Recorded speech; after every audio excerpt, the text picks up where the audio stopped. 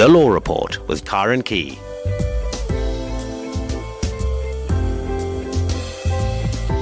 And a very good evening to you from tonight's Law Report program. Well, as you know, once a month here on the Law Report, we run a legal clinic trying to answer a range of questions on a number of different topics. And tonight, it's again time to open the lines for you to ask that legal question that doesn't quite fit into the other topics we discuss here on the Law Report. And before we begin, a reminder that there's a list of available documents on the Facebook page, Law on SAFM. If you'd like any of them, post a message on Facebook, but please remember to include your email address. Or if you don't have access to Facebook, you can email me on law@safm.co.za and I can send you a copy of the list so you can choose what you want.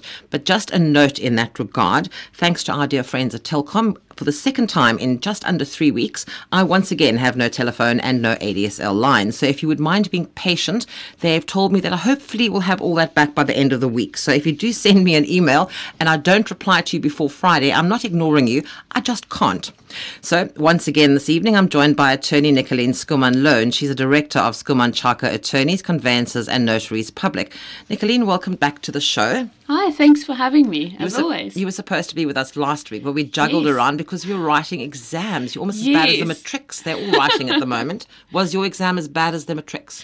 Oh, well, you know. Worse. Definitely. I think the older you get, the more you feel it, you know, like an exercise routine which you need to get into when you are our age. Oh, yes. Then it's not as easy as it was when you were a teenager. So. Right. Okay. Well, good luck with the results. I'm sure they're coming soon. If you have any questions for us, you can call us now on 0892 10 2010, 0892 10 2010. And don't forget Nicoline's favourite topic of all, wills. So if you don't have one of those and you want some information or some guidance, please give us a call because Nicoline always loves to talk to you about that. Well, we have 2 emails that we need to get through quickly before we start taking your calls. The first one is from Tim, and he says he's a volunteer here in South Africa. He has been for the last 10 years. He's volunteered for HIV/AIDS projects, and he says the project is recognised by the South African government at this time, but he needs a permanent residence permit so he can have peace of mind to be able to do what he enjoys, which is helping the poor and the disadvantaged. And he wants to know if there's any assistance that we can help him with. And that's one of those really difficult ones. I know there's all these awkward Well, of course, things. we've got these new regulations that have recently been introduced, and to all accounts is causing a little bit of havoc in terms of its implementation and call it general misunderstanding. So at this point in time, for any listener out there, it's really prudent to approach a specialist in the field of immigration. And if there's a whole group of you, of course, to maybe consider doing it as a group. Maybe you could get a better rate that way. Permanent residence depends on a number of factors, and there are a number of reasons for which you could make that application. It could be for a working permit on that basis, and each one has their own requirements, really. So it could either be on a working relationship, a spousal relationship, volunteering even. So it really depends on the underlying reason one is going to use for making the application and what requirements need to be met. But I'll always recommend to people with these new regulations and us aligning ourselves with some of the first world countries in that regard, make sure that you know how to complete the forms appropriately, have it checked by the specialist before you submit it, and make sure that whichever supporting documents you need to get is also checked through the specialist attorney before you go and submit it at any Home Affairs. And you could find, there's lots of immigration attorneys, you can find them. Yes, especially in Cape Town. I think we are geographically quite he is in the Western Cape. He's actually phoning. He emailed in from Worcester, so he's in the Western Cape. So I think best chance here is to contact the Law Society and to find out which attorneys only specialise in that and who they can recommend. Okay, because it is a very specialist area of the law. Yes. If the only bit of advice I wish to add at this point is rather steer clear from these immigration consultants. Unfortunately, as with many other types of consultants, you don't always know what you're going to get. And the department's also not very fond of these guys calling themselves immigration consultants. back a few months ago, before the new regulations, you just had to do a short course in order to become an immigration consultant. But the new regulations are so complex, it's really meant for someone with legal knowledge that specializes in the field. So an immigration attorney as opposed to an immigration consultant. Right. This is a rather sad story. This is from Ashok in Durban. Says, my dad remarried in 1984 and in 1987 he passed away. According to my stepmom, my dad had no will, but my stepmom's brother said that my dad did have a will. I checked with the deeds office and there was a will with different spelling of my dad's signature on the will. At the time of their marriage, both of them had their old ID numbers starting with 800 and ending with 75A, according to Home Affairs. But then according to Home Affairs, they were not registered and do not have proper ID documents. My question is this legal, and how did the transfer go through at this time? The house is in my stepmom's brother's name. My stepmom transferred the house to his name. Can I take this matter up as it's from 1987? So basically the stepmother transferred the house into her brother's name, but there was a problem with their ID numbers or something, and the different spelling of the dad's signature on the will, and Home Affairs says they weren't registered and didn't have proper ID documents. That's obviously the old ID numbers before they changed them. Now, see, so, there are quite a few challenges in this matter. Well, the most obvious of all of them is the fact that it's happened so long ago. So if you were to start investigating the matter, you'll obviously have to start with the master's office, retrieve the file, which by this time is on all likelihood in some vault, and hopefully hasn't gotten lost or misplaced or isn't complete any longer. But okay, maybe I'm being a bit pessimistic with the record keeping, but there's always a risk the longer something has been in storage in any institution really, that it could not be accurate or complete any longer. When the file is retrieved, of course, one will then check the liquidation and distribution account, as well as the will that is filed with the master. These two processes would have worked hand in hand. From the master's side, the master would have to sign certain documents which would also be lodged within the deeds folder when the property transfer took place. So ideally, your point of departure would be to compare the two sets of documents and to see if there are any further discrepancies. Of course, the master is the authority that would have scrutinized these documents, and if it's the same will in both folders, then, of course, one has to then start asking the question, how did it slip through two systems, so to speak, if on the presumption that something wasn't regular. Of course, it can be challenged. You will have to prove fraud, deception, misrepresentation, and it's quite a heavy onus.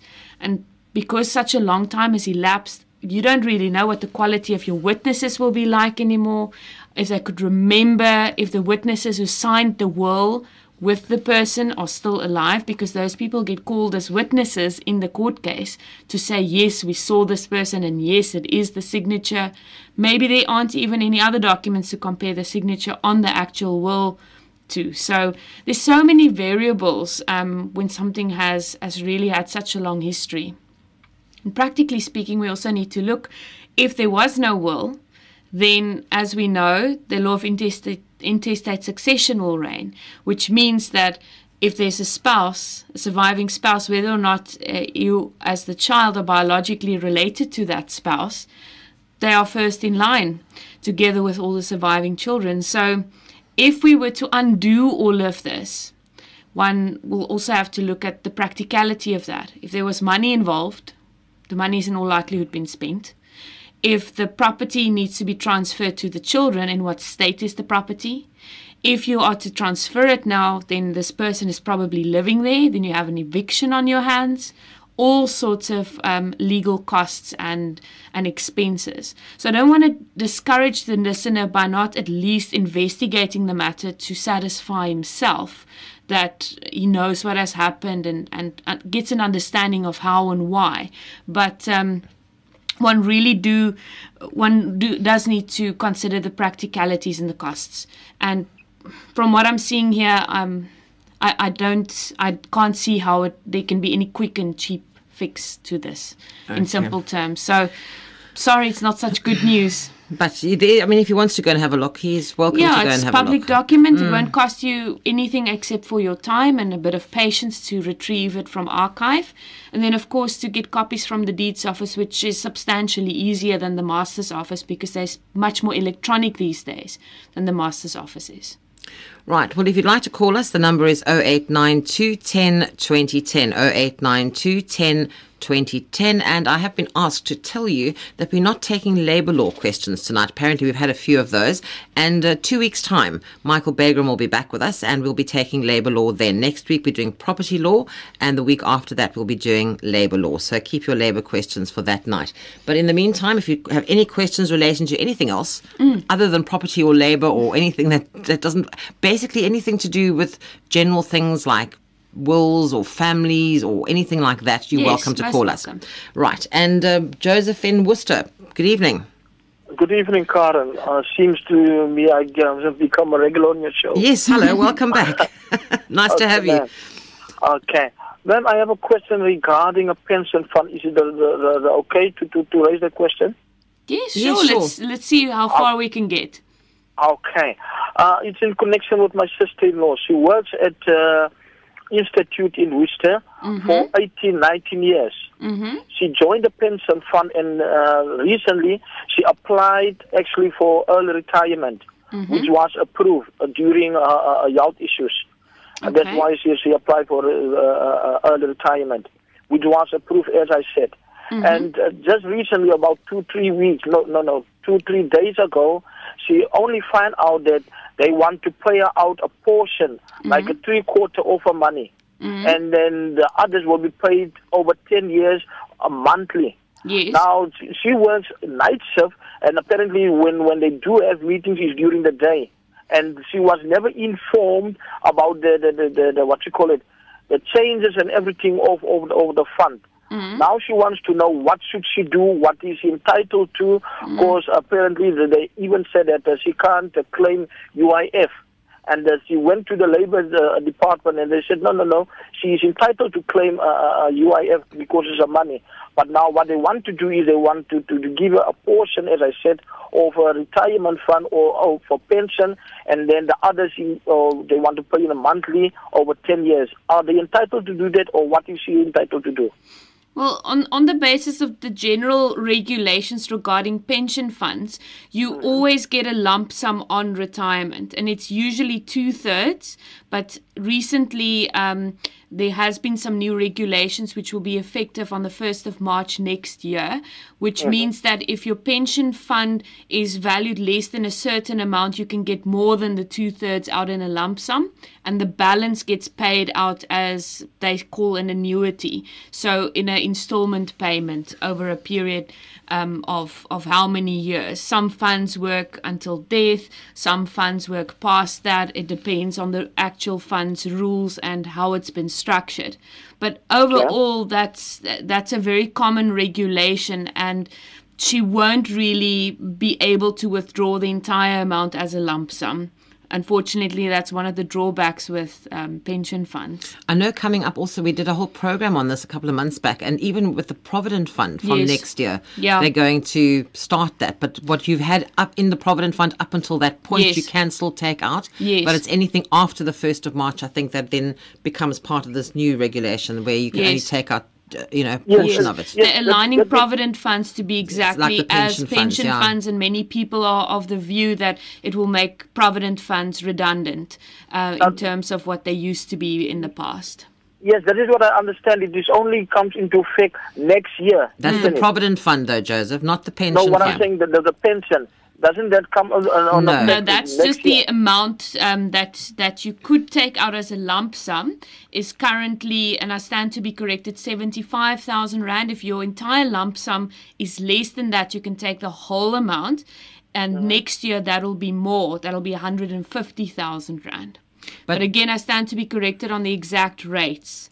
that it's not really my field of okay. expertise But in terms of the yeah, regulation. But Joseph, the pension fund rules have always been like that. Yes. That's nothing new. There's nothing that's going to change with the pension fund payout. So if your sister has a pension fund, these rules have been there since before, as they would say, since pa fell off a bus, and it's always been like that. So this is nothing new, and the only change that's coming is to the provident funds next year. And also, they will when they pay out the lump sum, they do deduct tax. So, I think she should just go and sit with a financial advisor or someone that can explain to her exactly how much in rand and cents she's going to take out. Or even someone at the pension fund itself. They are usually quite helpful that way. But as Karen said, unfortunately, it's always been a rule of a pension fund. And as for UIF, as far as my knowledge goes, that only covers you for unemployment, not for retirement or if you resign from your job or so forth. You need to literally lose your job and be unemployed. So in essence, they are allowed to give a portion of a pension fund? Yes, and only a portion. They can't pay out the whole amount. Unless it's under 75,000 rand. Yes. The total pension. But if it is more than 75, they can do that? Yes. Yeah, give a portion. Unfortunately. It's always been like that. Okay, thanks a lot, eh? Okay, Joseph. Nice to speak to you again. Good night. Bye-bye. Okay, bye-bye. If you have any questions, 0892 10 2010, 0892 10 2010. Pumlani in Rosettenville, good evening. Hi, good evening, Karen. How are Hello, you? very well. How are you? Fine, and thanks. And Good. Thank you so much for the show. And actually, to make it short, I'm doing law also, but I'm learning so much from your show. That's great. What, how far are you? Now it's my second and third year next year. Oh, well, good luck with that. Yeah. Where are you studying? I'm studying through UNISA. Oh, my goodness, you're very brave. It's very tough, It is tough. Are you working at the same time? Yes, I'm working full time. Oh, my goodness. How are you coping with all of that? If my table currently, it's just a lot of books and everything, yeah. So you have no life, basically. You work and you study. You're right. You're correct. So how can we help you this evening, Pumlani? It's fine. To make a long story short, I bought a property, okay? Mm-hmm. And then it costed a couple of, hundreds of thousands. And then the problem was, I bought it in June, in actual fact. And then my one that currently I'm on, I was subjected to certain condition that I'm going to sell my existing one, then the other buyer is going to buy this one. And then I've got an offer and everything from that actual guy. Now the problem is, dated back from June up to now, it hasn't been transferred. The problem is the actual purchase of the existing property. There's something they've called now, it's a flip side. Okay, I'm not sure if you're aware of that. Which means he's going to receive a certain portion from the bank, a certain portion from charity. So he's quite short of that amount. And then, I don't know, how do I go about to make sure that they settle everything within that specific time? Is my question clear? Yeah, you're the house that you've sold. They haven't transferred it yet because he hasn't actually paid the full amount of money. Is that what you're saying? Yeah, that's correct. Yes, and it's been going on since June. Yeah. Yes, I've suffered a lot of how can I say it? Because there was a tenant who was actually staying in the actual product one I'm going to be buying, but I've suffered a loss in essence. So I thought it was going to be quicker as 3 months and everything but now dated back till now it's been too long. Oh, of course, it's a long time. Firstly, your point of departure is usually to look at the deed of sale and to see what the financial requirements were. And usually it's by way of payment of a deposit or a supply of a bank guarantee, in addition to whichever other grants or contributions the person may be entitled to. And if they've breached any of those provisions by not paying on time, you're fully within your rights to cancel that sale. But of course, the one sale is sort of piggybacking off of the other. They're interlinked to one another. So you always run the risk, if you are going to cancel, to lose the property you've actually committed to. If the seller is unwilling to negotiate and give you a little more time to sell it to someone else who may come up with the money sooner. Also, nothing precludes you from instituting a damages claim against the person who's been the effective cause of the cancellation. So I think you need to consider your remedies. And you need to start mitigating your damages here.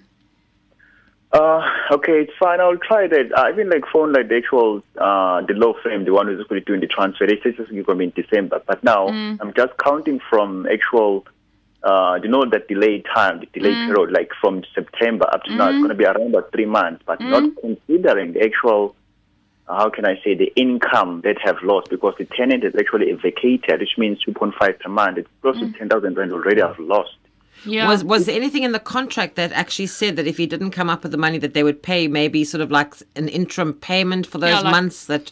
The occupational rental, in other words. No, because we thought everything was going to be from one source of a funder, like from one specific bank. But now it's like partly payment from the actual bank and partly payment from the treasury. So it's been, there's been some guarantees received from actual bank, the one who's going to be funding him. But now it's on a small portion that is short. They're saying it's been waiting and waiting, and they say it's coming.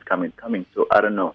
What would his remedy be if he decided at some point, say by December, nothing had happened? Can he cancel the contract?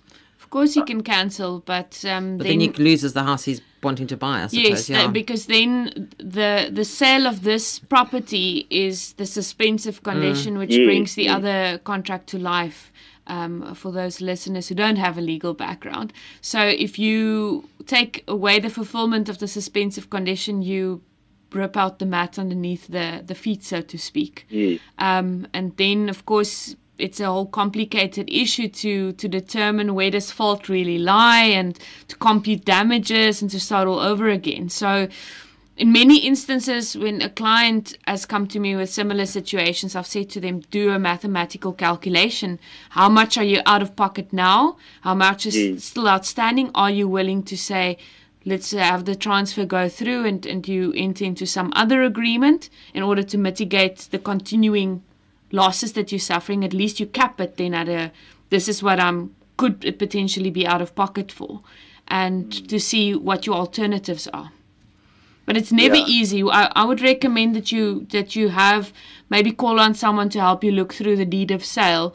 It's a fairly standard clause to actually build into it to have occupational rental, as they say, be paid. It's for instances like this when people are running into all sorts of financial troubles and delays, that you as the seller do not suffer from a loss of rental, or if they're using the property and ringing up all sorts of accounts while in there, that you at least mitigate your damages. So maybe it's something to consider, to do an addendum to your contract wherein this person agrees to pay you an X amount of money per month on top of the selling price. Oh, okay. So I would consider those kind of remedies before cancellation. Okay. Good luck, Phumlani. Thanks a lot. And good luck with the studies. Good luck with the studies. Okay. Thanks for calling. Good night to you. Bye-bye. And Phumlani was actually in KZN. We got a bit confused there for a moment. Philemon's in Rosettenville. Philemon, good evening. Good evening, Karen and guest. Hi, how can we help you, Philemon? Yes. Okay. Thanks for taking my call. Pleasure. Yes. Somewhere in June, I was involved in an accident. In fact, it was a collision. I was actually traveling. I was about to take a turn on my left-hand side, and the other guy was on the right, and the arrow was actually directing him to go straight, but he decided to turn left. So he hit me on the right-hand side.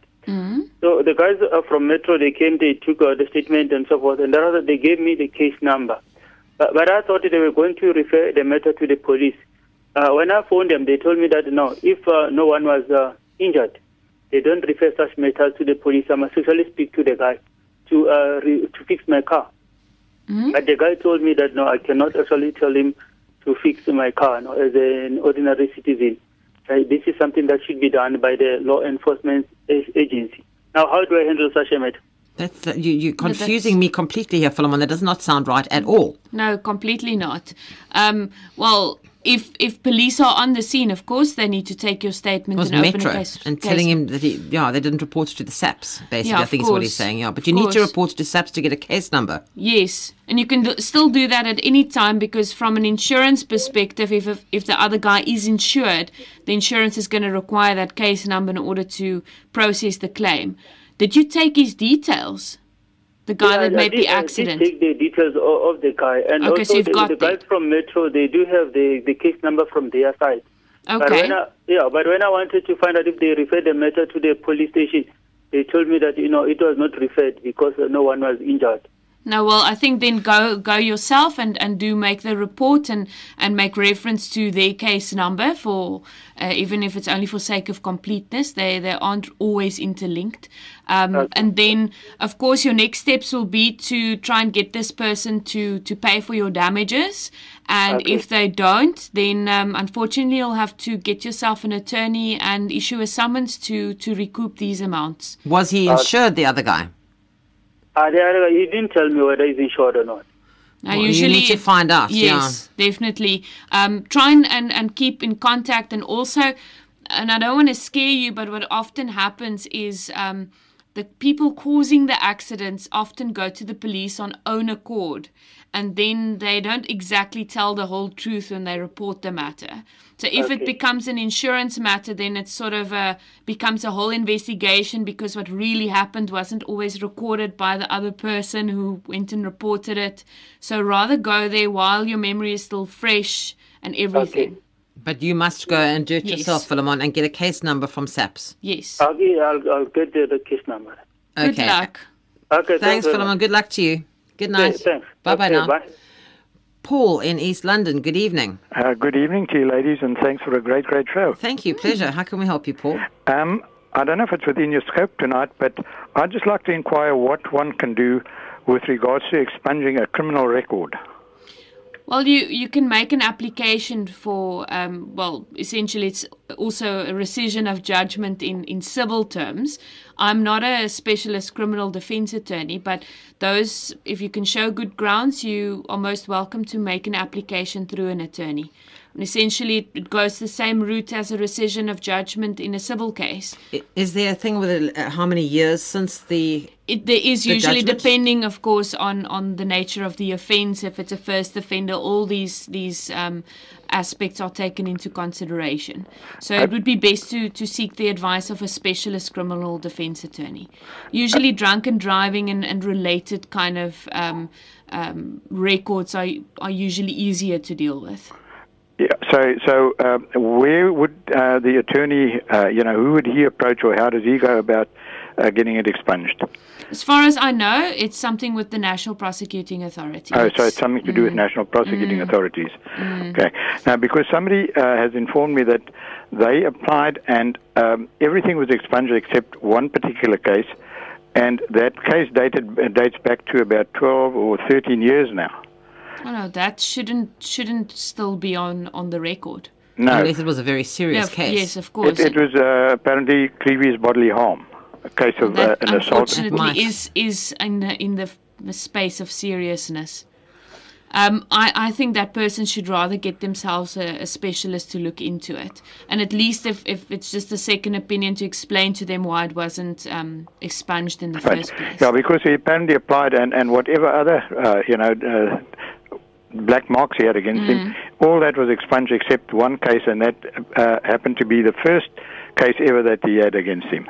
Okay. Paul, Very unfortunate. Paul, a couple of weeks ago, we had William Booth, and he's a top criminal Yes. attorney. We had him on the show a couple of weeks ago, and he's very keen to come back. So I'm hoping to have him back again after Christmas, once I come back from leave in January. Okay. So if you like, we do have your number. If you'd like us to keep you on file and give you a call when William's on, and you can chat with William, because he'll know exactly what that's all about. Exactly. Excellent, because there's no urgency about it.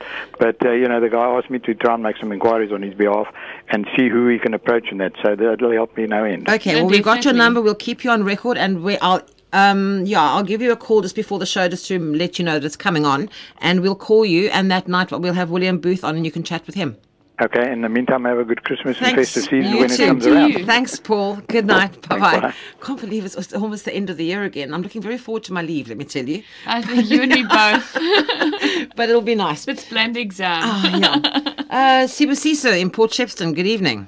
Hello, ma'am. How are you? Hello, very well. How are you? Yes. It's Sister from Manchester. How can we help you? Yes, ma'am. I just need some help here. My wife, before we were married, she bought a house in a township in Portchester. She bought a house from the owner, but what they did, they didn't go through via the lawyers. They agreed like privately, and then they went to the police station. And then they wrote an affidavit agreeing that she was going to pay a certain amount to to this owner. And then what happened? She did pay this amount in installments to this owner.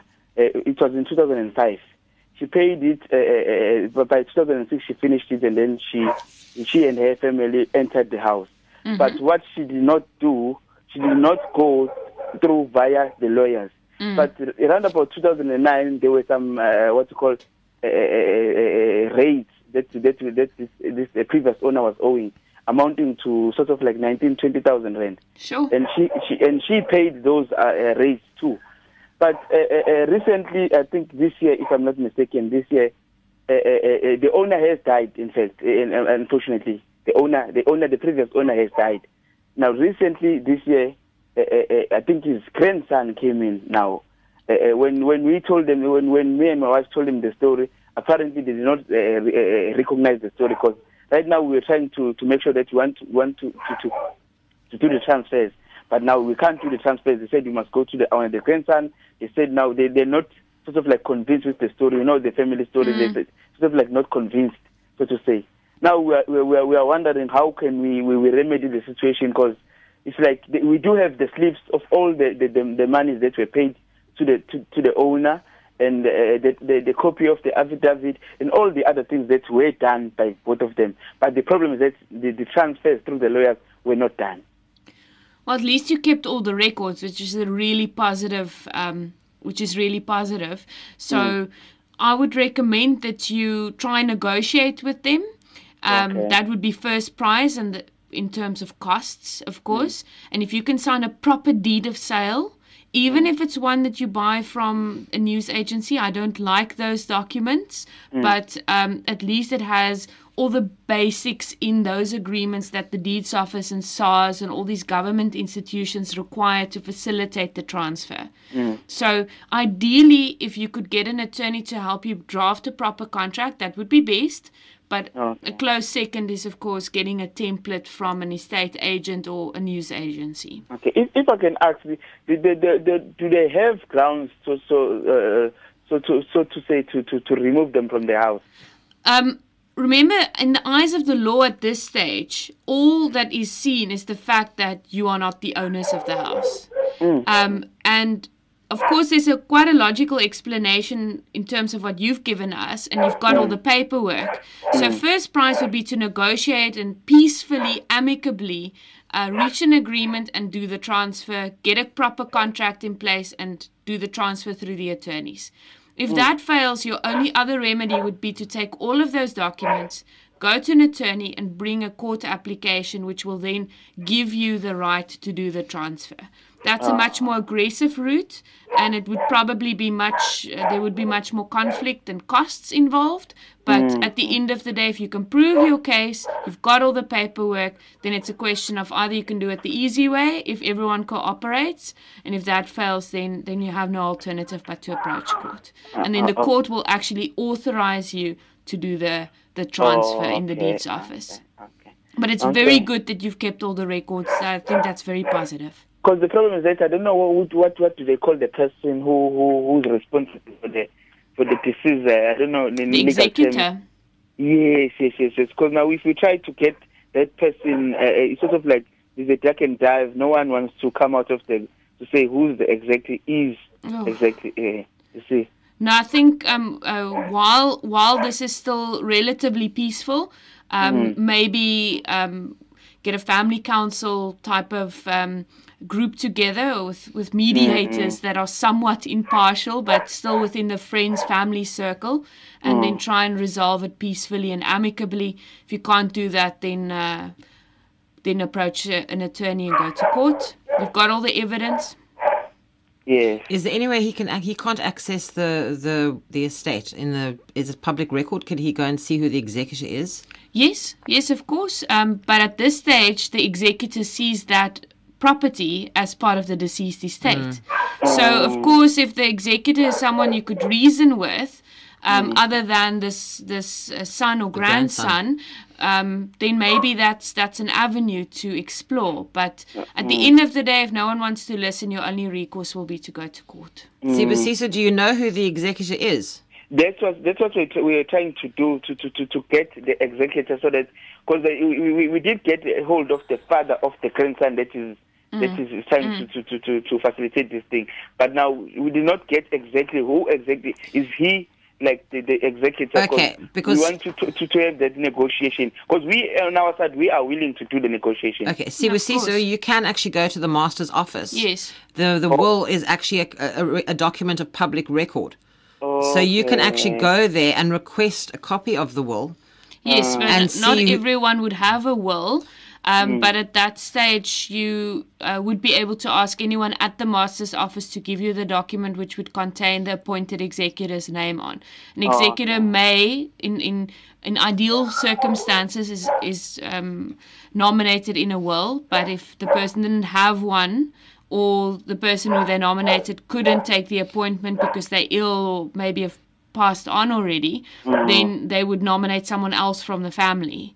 So the best would be to take the ID number of the deceased person, which you should have on that affidavit, and then go to the master's office, use the ID number to get the file, and then ask someone at the master's office to help you identify who the executor is. Okay, so to get clarity, is that the master's office is the deed office? No, it's two separate offices. They both in government, both part of government, but or public office rather. But it's more. It's definitely very separate from one another. He's in Port Shepstone, so where would the master of this? It's the master of the Supreme Court. Yes, it would probably be in Port Shepstone, would be probably closer to Durban. Peter Maritzburg, he's saying. Or Maritzburg, yeah. The master of the Supreme Court, the master's office, and you have to. That's where it's not the deeds office, but you need to go to the master's office, and then you can find out who the executor is. Okay. Then contact them maybe. Instead of the heirs who are just waiting to receive, you know? Yeah. Yeah, you've been so helpful to me. Thanks, man. Thanks, Sibusiso. Good luck to you. All the best. Thanks a lot. Good night to you. Bye-bye. Bye. Nice. Bye-bye. Mponki in Limpopo, good evening. Oh, Nicoline's favourite topic. Hello.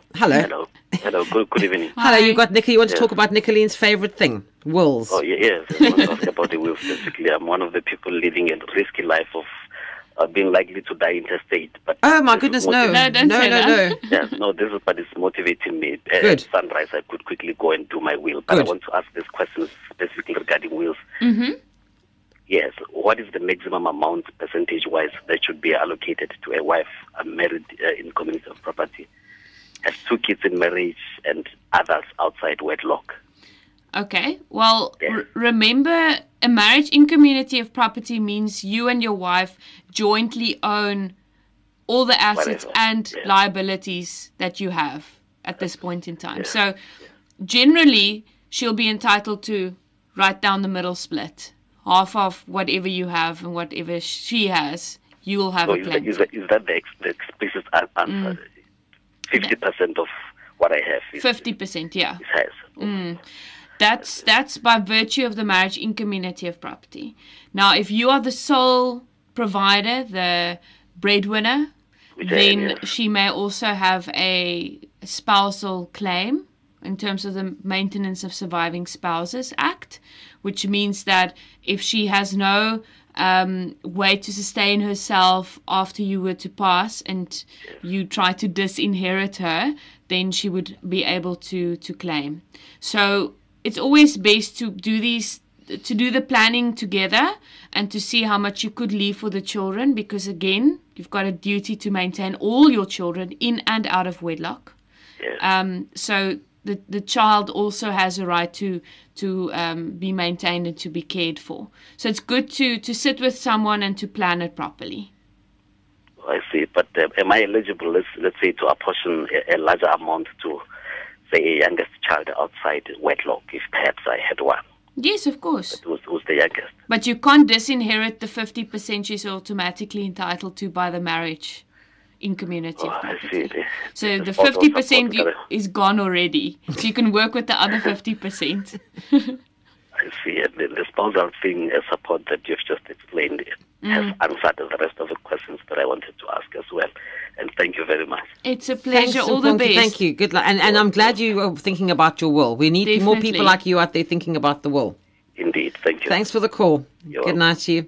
That's always becomes a problem. There's all these children and there's a wife and he dies intestate, and then it's just a slight nightmare. No, of course, and the people that get chucked into one pool together to resolve all of this don't necessarily like one another very much. So it really does pave the way to very much avoidable family disputes in many cases. Unless you really don't like your family and you're actually looking for some drama, don't leave a will. But trust me, it's not a good thing.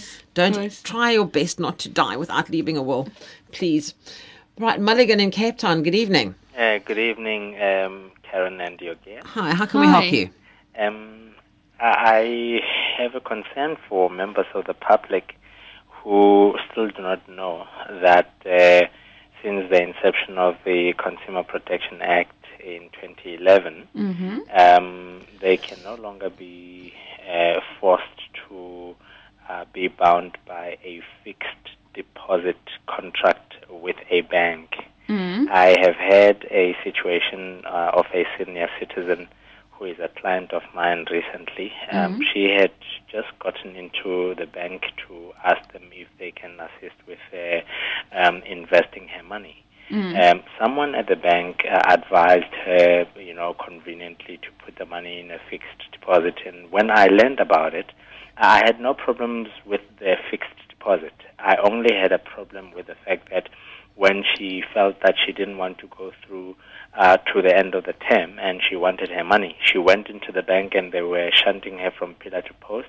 Long story short, they threw the wrong book at her to say that she has signed that she will only get the money at the end of the term, which would have been, I think, something like 3 years. And so only when I went to the bank with her and I asked them, has it been that no one in this bank hasn't heard about the CPA and that the fixed term agreements are subject to review by that act?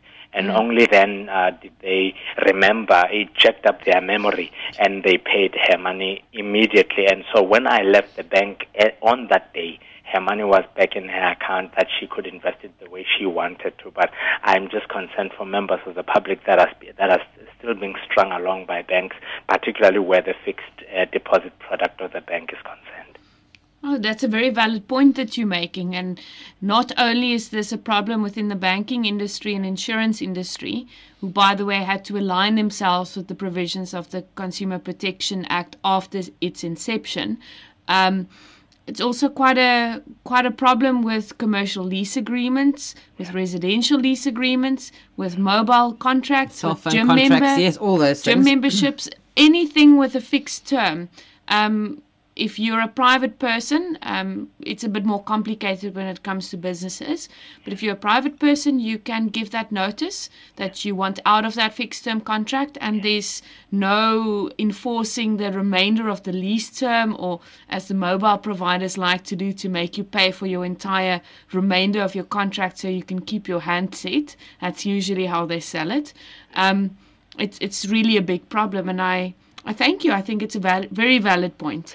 Just one last question then. In the event that we are becoming aware, and you are also aware, that there are institutions that are blatantly violating that or conveniently feigning ignorance, what is the recourse for the members of the public? Well, the Consumer Commission and the tribunal has been created to try and resolve these disputes. And for the members of the public, it's really a question of having to speak up.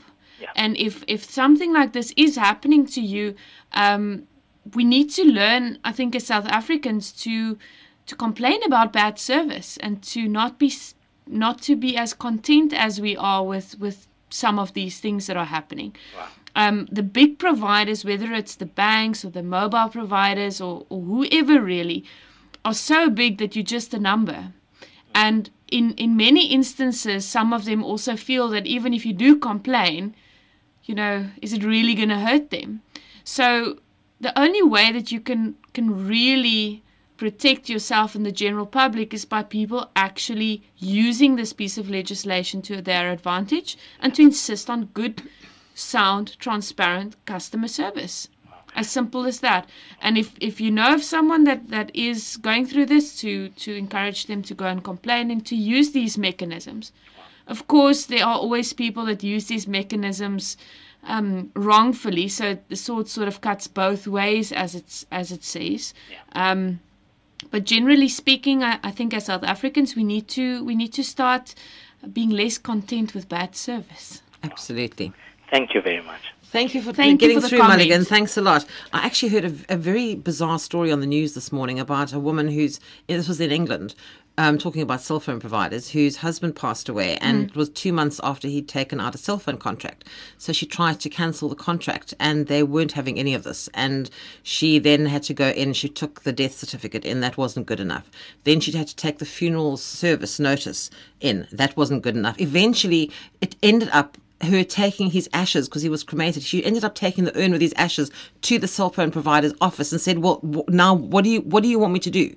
And somebody commented maybe that you should have just left it and let them sue him and then see what would have happened. And then someone said, well, unfortunately they'd already threatened her with the sheriff of the court and all sorts of things. So, That's but I mean, horrendous. this is what, so it's not only us that has this problem. I mean, this poor woman was, the husband had died and she could not get them to understand that he was no longer needing the cell phone. He was dead. Oh my! And, so it's not only us. This No, definitely happens, not. everywhere. I think it's definitely not just a South African No. problem, but generally speaking, South Africans don't complain about bad service when it happens. You should have seen me this morning when my phone went down again for the second time in less than 3 If you weeks. go to any restaurant, people are very happy to complain amongst themselves Oh, no. or after they leave the establishment about, we are not going back there. But the point is, as a provider, I think it's much more constructive if someone is unhappy that they tell you about it, so that you are in the position as a provider to do better. Although as I have had opposed to- occasions where I have actually complained and actually had a very rude response from people, Oh, from that's restaurant very owners, unfortunate. which has been very unfortunate. So, but I'm not Very done. As you unfortunate. can hear, I don't stop talking. So I'm not likely to stop when I'm unhappy either. So, Right. Patrick in the Northwest Province, good evening. Good evening, and how are you? Very well. How are you? I'm fine. How can we help you? I've got a question about the men's pension fund. Yes. My father used to work at the mine in Krugersdorp, but the mine was closed, I think, the late 1990s. Mm-hmm. So this year, in October, I went to Deva. So they told me all the money has been transferred to Alexander Forbes in something. Mm-hmm. So they gave me the copy of service. I went to Alexander Forbes. When I arrived there, they told me, no, this information does not appear on their system. Mm-hmm. So I was asking, what can I do, or where else can I go? Well, usually the pension fund provider or whoever is the manager of the fund, regardless of the institution, should be able to give you the information. If they don't have it on their records, then unfortunately you'll have to go back to the employer. And it's always problematic when the employer is no longer around and the fund has been transferred from one person to the next. In fact, I've dealt with a similar matter not too long ago, also from a client who had this transfer happening. He left his previous employment. Subsequently, the previous employer closed down, and the fund had been transferred to a number of managers, and it was an absolute nightmare to actually get the pension transferred into his new fund. So long story short, if you can't get any love from the employer, if you can't get any love from, you say, Alexander Forbes, then your only recourse would be to approach the pension fund's adjudicator, who is quite useful, I must say, in expediting these claims. They're very professional. Pension fund adjudicator. Yes, and it's an ombud structure, so you can do that yourself online. You or can find them on the internet. Just Yes. go into the internet and look for Pension Funds Adjudicator. Yeah, PFA. I'm in the Northwest. Where can I go now? Sorry? In the Northwest, do you have any number? No, you just look them up on the internet, because have you got access to the internet, Patrick? Or in the internet? Yes, and then you can actually fill in the form and everything Yes. online. You can do everything on the computer. You don't have to go anywhere. Okay, no. And then you can just tell them the whole story online. On their forms on there. Yes, it's very, very speedy, I must say. They're very, very much, they're very professional. And it doesn't cost you anything. You don't need an attorney or anyone to help you. Okay, ma'am. All right. All the best. I hope you get the result you're looking for. Okay, ma'am. Thanks, Patrick. Good night to you. Right, I think our last caller for the evening, William in Pretoria. Good evening. Good evening. Hello, how can we help you, William? I just want to find out regarding the deed of sales, because my father-in-law passed away in 2009. Mm-hmm.